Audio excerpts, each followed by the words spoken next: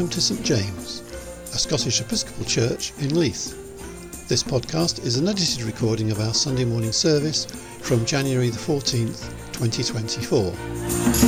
For news and information, and to find out how to join us, please visit stjamesleith.org.uk.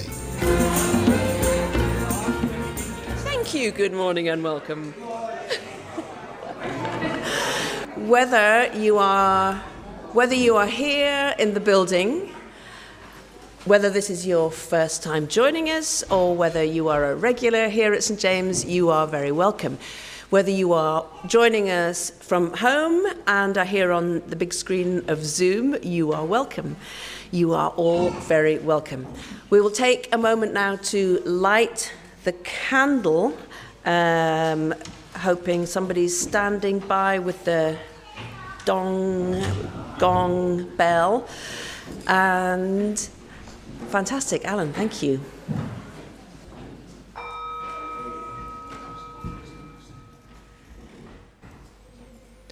God of light and love, in this very moment, the star still beckons. Gather us and let the star call us in new ways of healing and hope, restoration and renewal, as we discover again Christ's call to discipleship. Amen. Let us stand for the opening song, a song of welcome for all.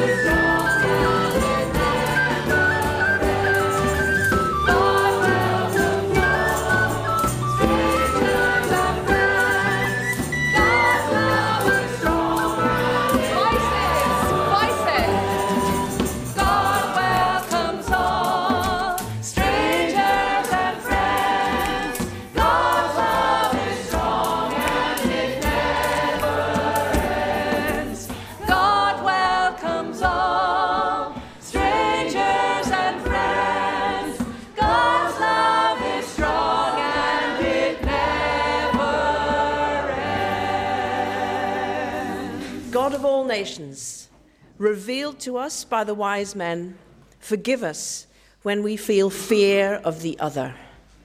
Lord, have mercy. Lord, have mercy. Forgive us when we do not make the effort to journey to the end, but give up disheartened. Christ, have mercy. Christ, have mercy. Forgive us when we do not lay our gifts down, but want to keep them to ourselves. Lord, have mercy. Gloria, Gloria, Gloria, glory be to God on high. Gloria, Gloria, Gloria, glory be to God on high. And on earth peace to the people in whom God is well pleased. And on earth peace to the people in whom God is well pleased. Gloria, Gloria.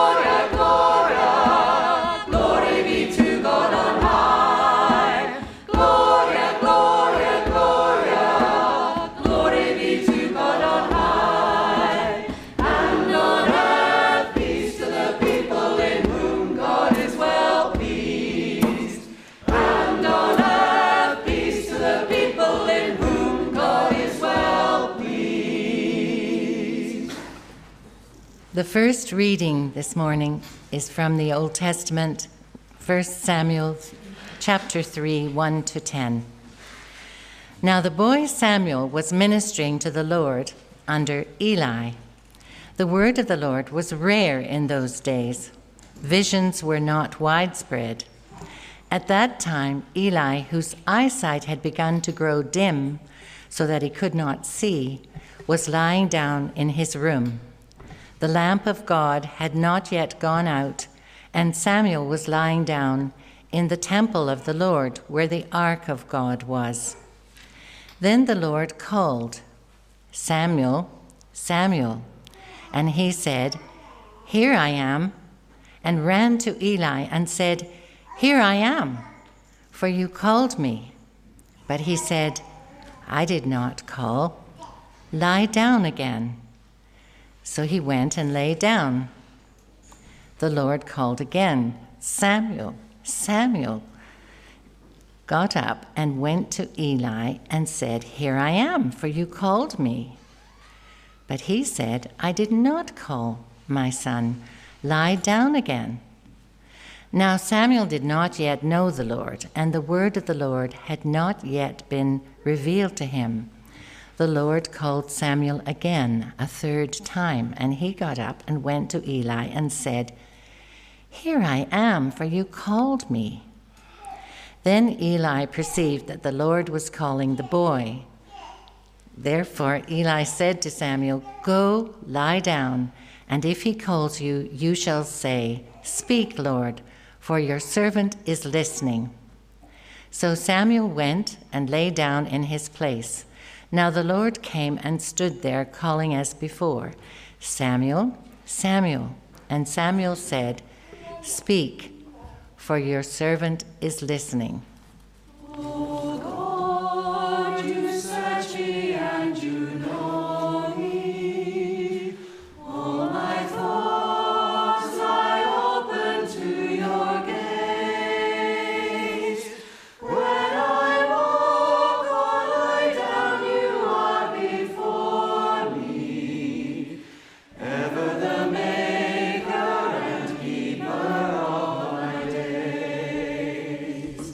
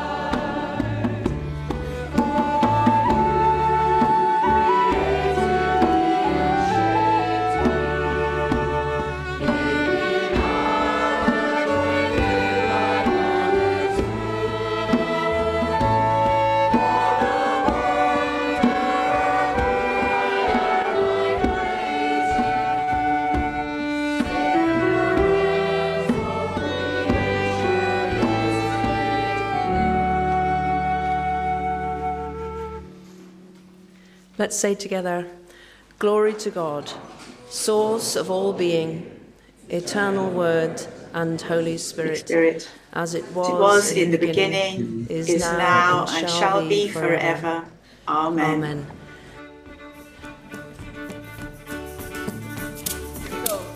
Take a seed from the gospel, let it grow.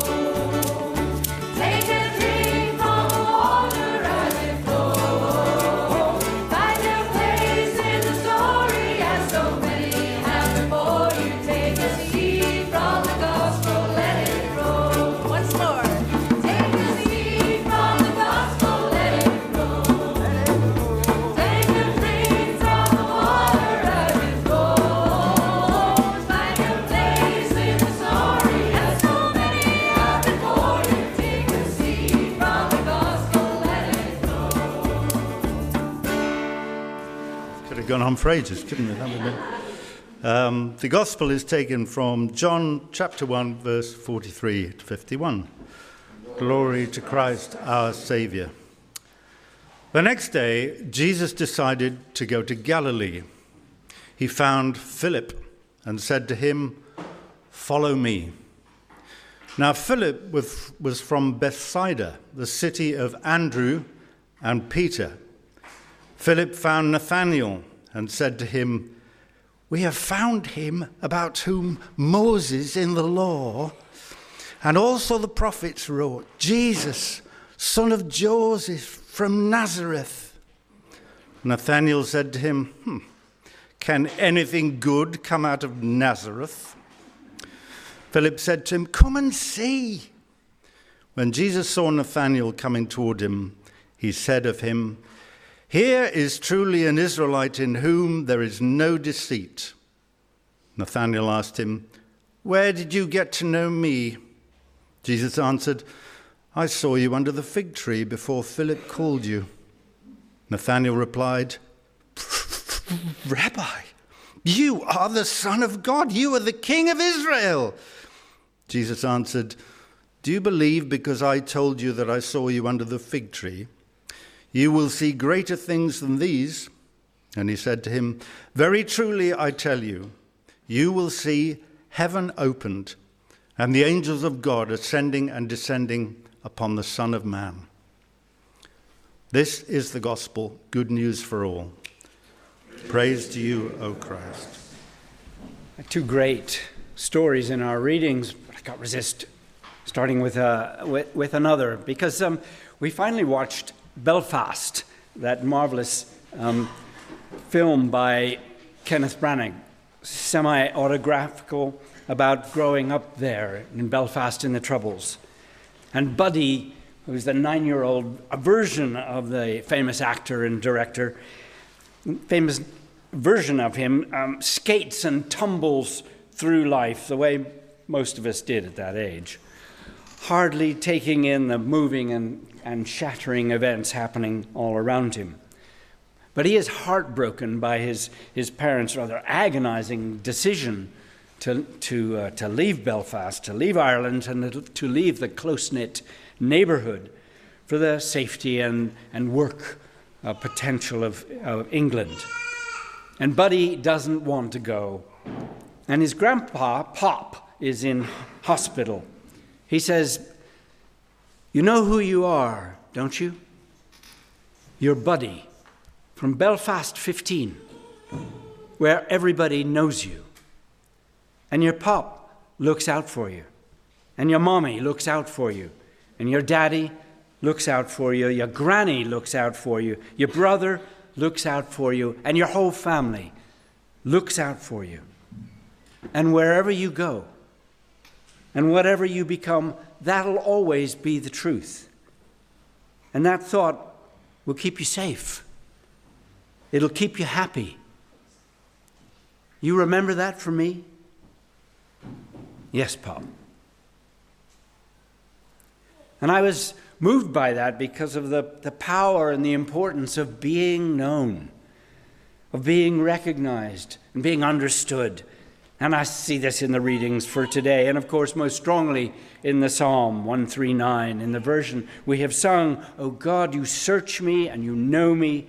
All my thoughts lie open to your gaze." But just to deal first with a possible objection, does the idea of being known by God make you uneasy or fill you with dread? Does being known by God that intimately seem like living under a harsh, bright light, one that makes sure there are no corners in which to hide our dirt?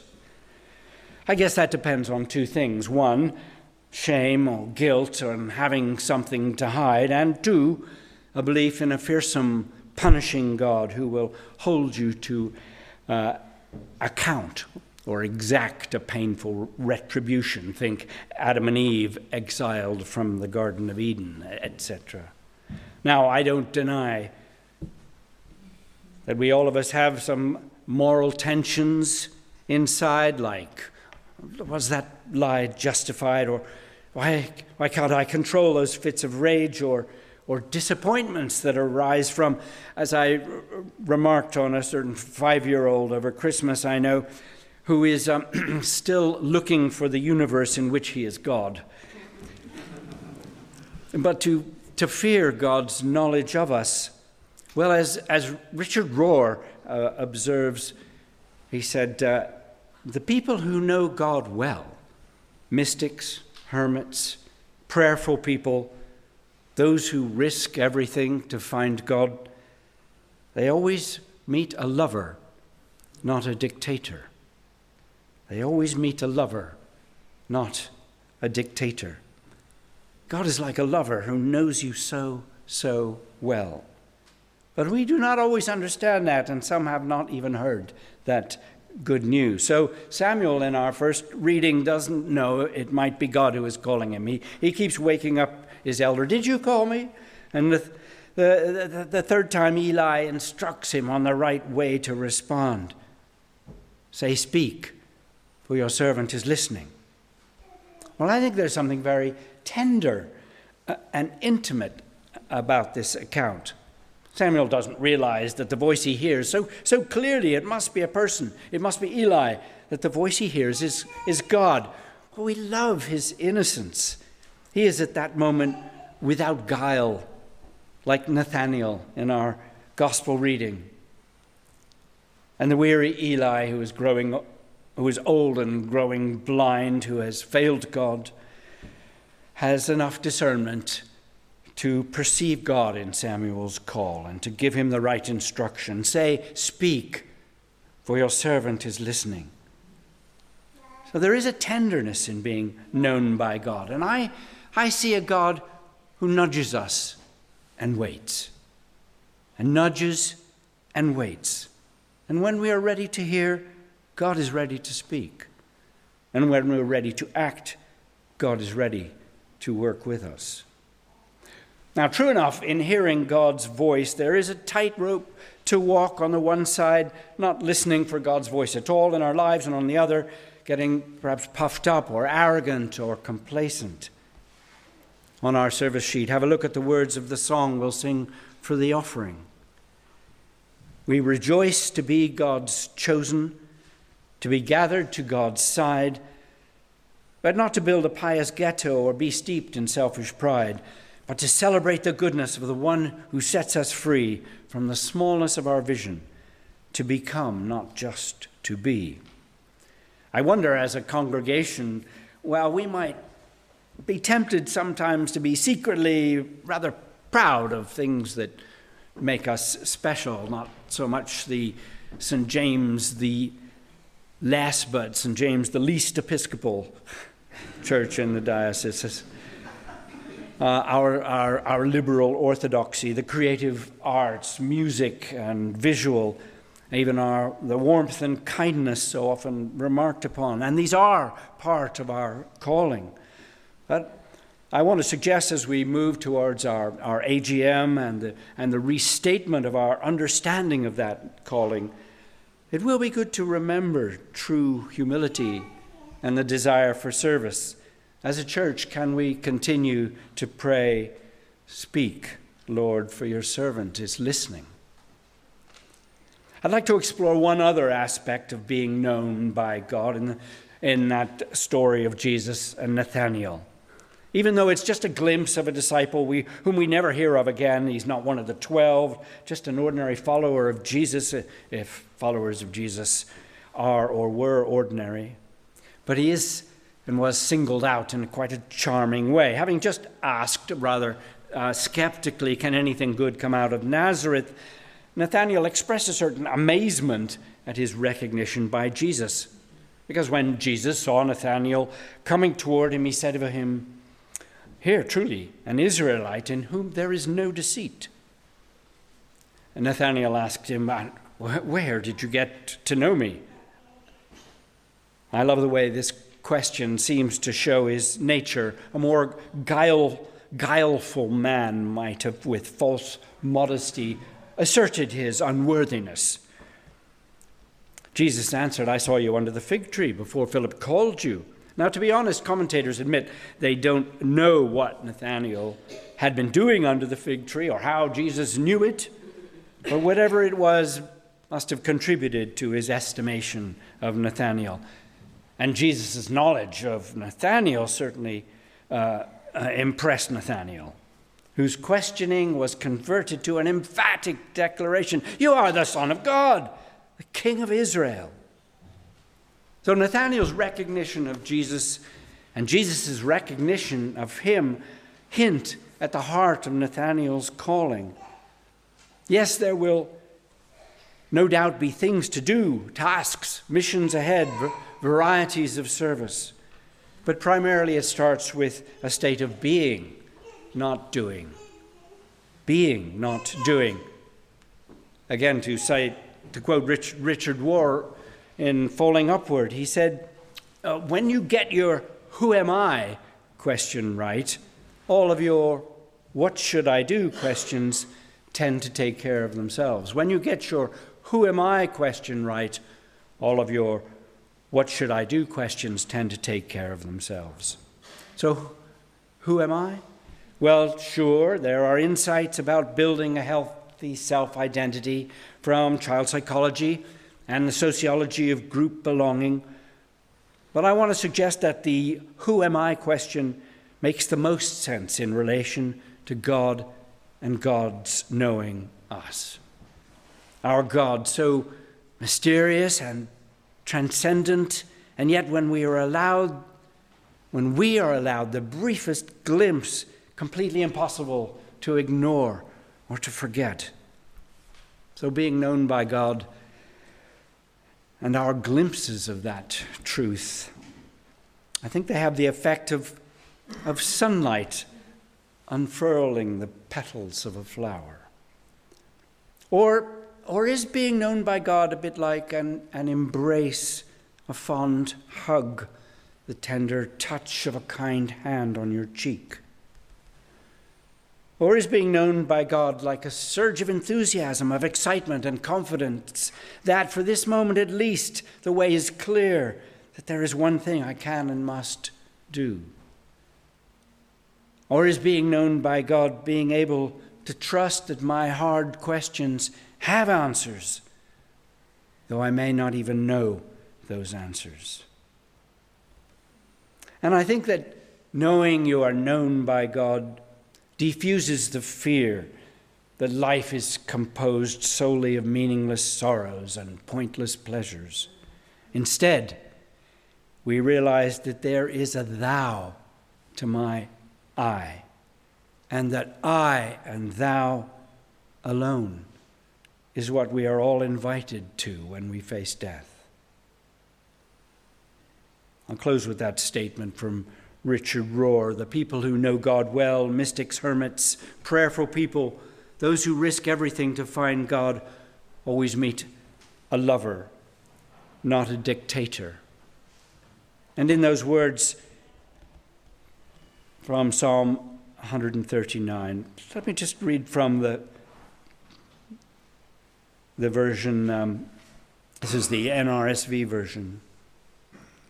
You have searched me, Lord, and you know me. You know when I sit and when I rise. You perceive my thoughts from afar. You discern my going out and my lying down, and you are familiar with all my ways. Before a word is on my tongue, you, Lord, know it completely. You hem me in behind and before, and you lay your hand upon me. Such knowledge is too wonderful for me, too lofty to attain. And then from verse 13, for you created my inmost being. You knit me together in my mother's womb. And I praise you, because I am fearfully and wonderfully made. Your works are wonderful. I know that full well. In our silence, before we turn to prayer,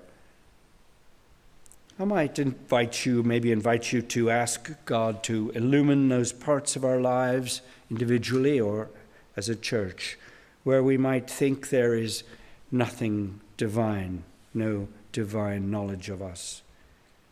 And perhaps catch a glimpse of the presence of God already there. A moment of silence.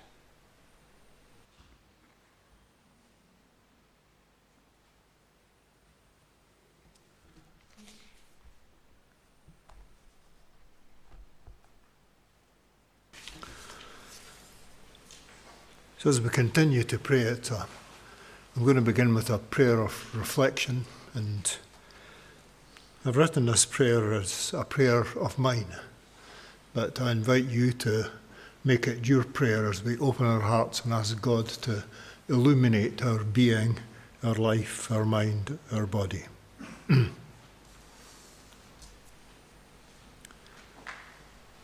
Father God, call me afresh today to a new vision of your kingdom,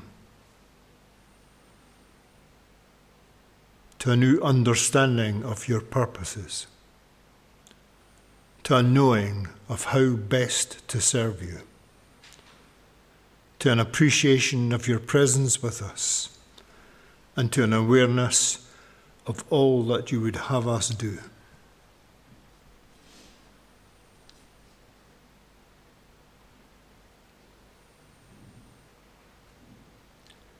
God of healing and hope, challenge me.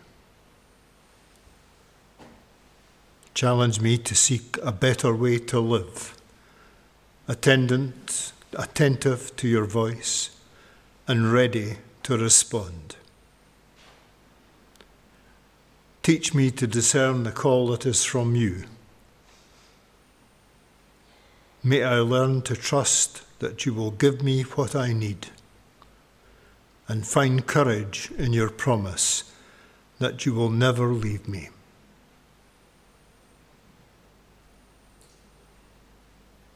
So speak to me today, Lord, for your servant hears you.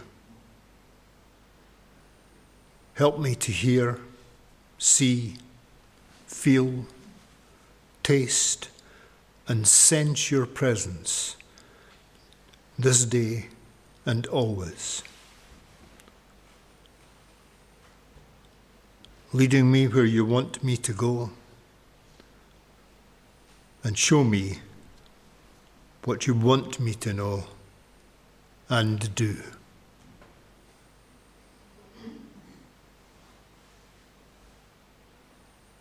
So speak to me, Lord, for your servant hears.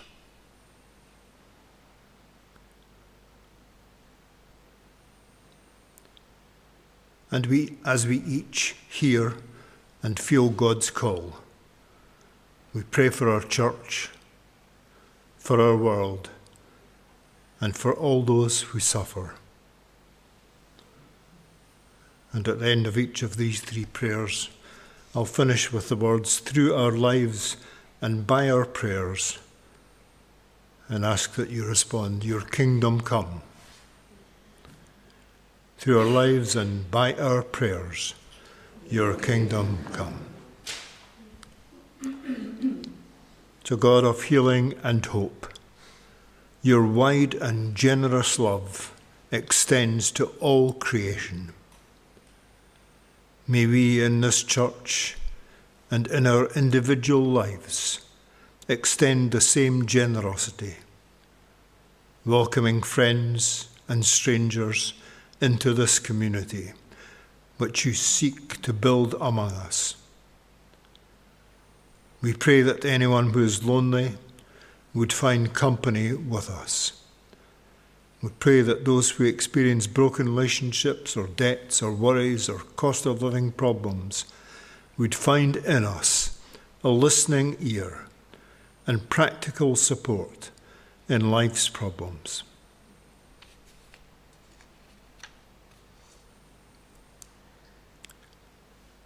Through our lives and by our prayers, your kingdom come.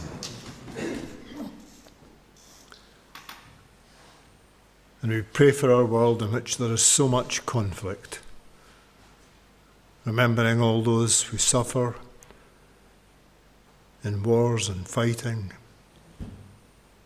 for those who suffer injustice. So God of healing and hope, your voice summons us to speak and act for justice and peace. And we pray for all those places where there is war and fighting, and where critics of the status quo are silenced, where cries against injustice go unheard. We pray for journalists in Gaza, in Israel, in Russia, in the Yemen, and everywhere where truth needs to be exposed, that their stories would shine light into suffering. Help us to hear the call of the unlikely heroes, the ones who are persistent in calling for things to be put right.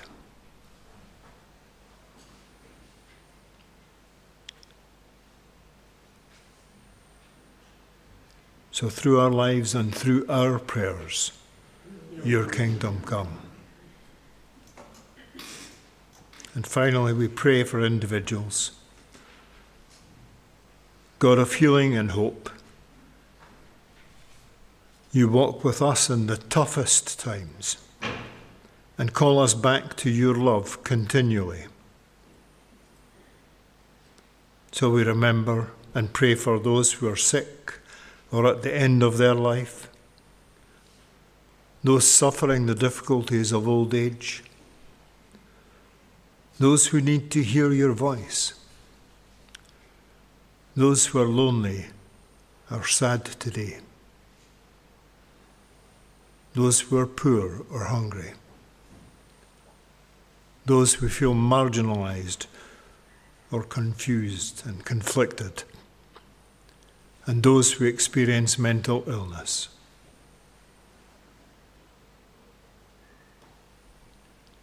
So in the quietness, let's make that prayer our own and individually name before God those we know for whom those prayers are appropriate.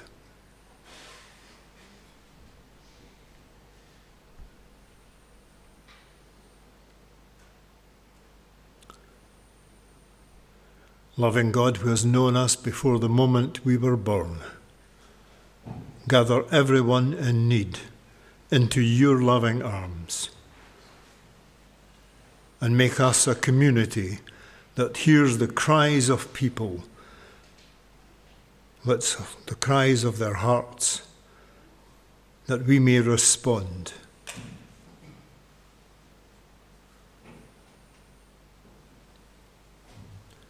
So through our lives and by our prayers, your kingdom come.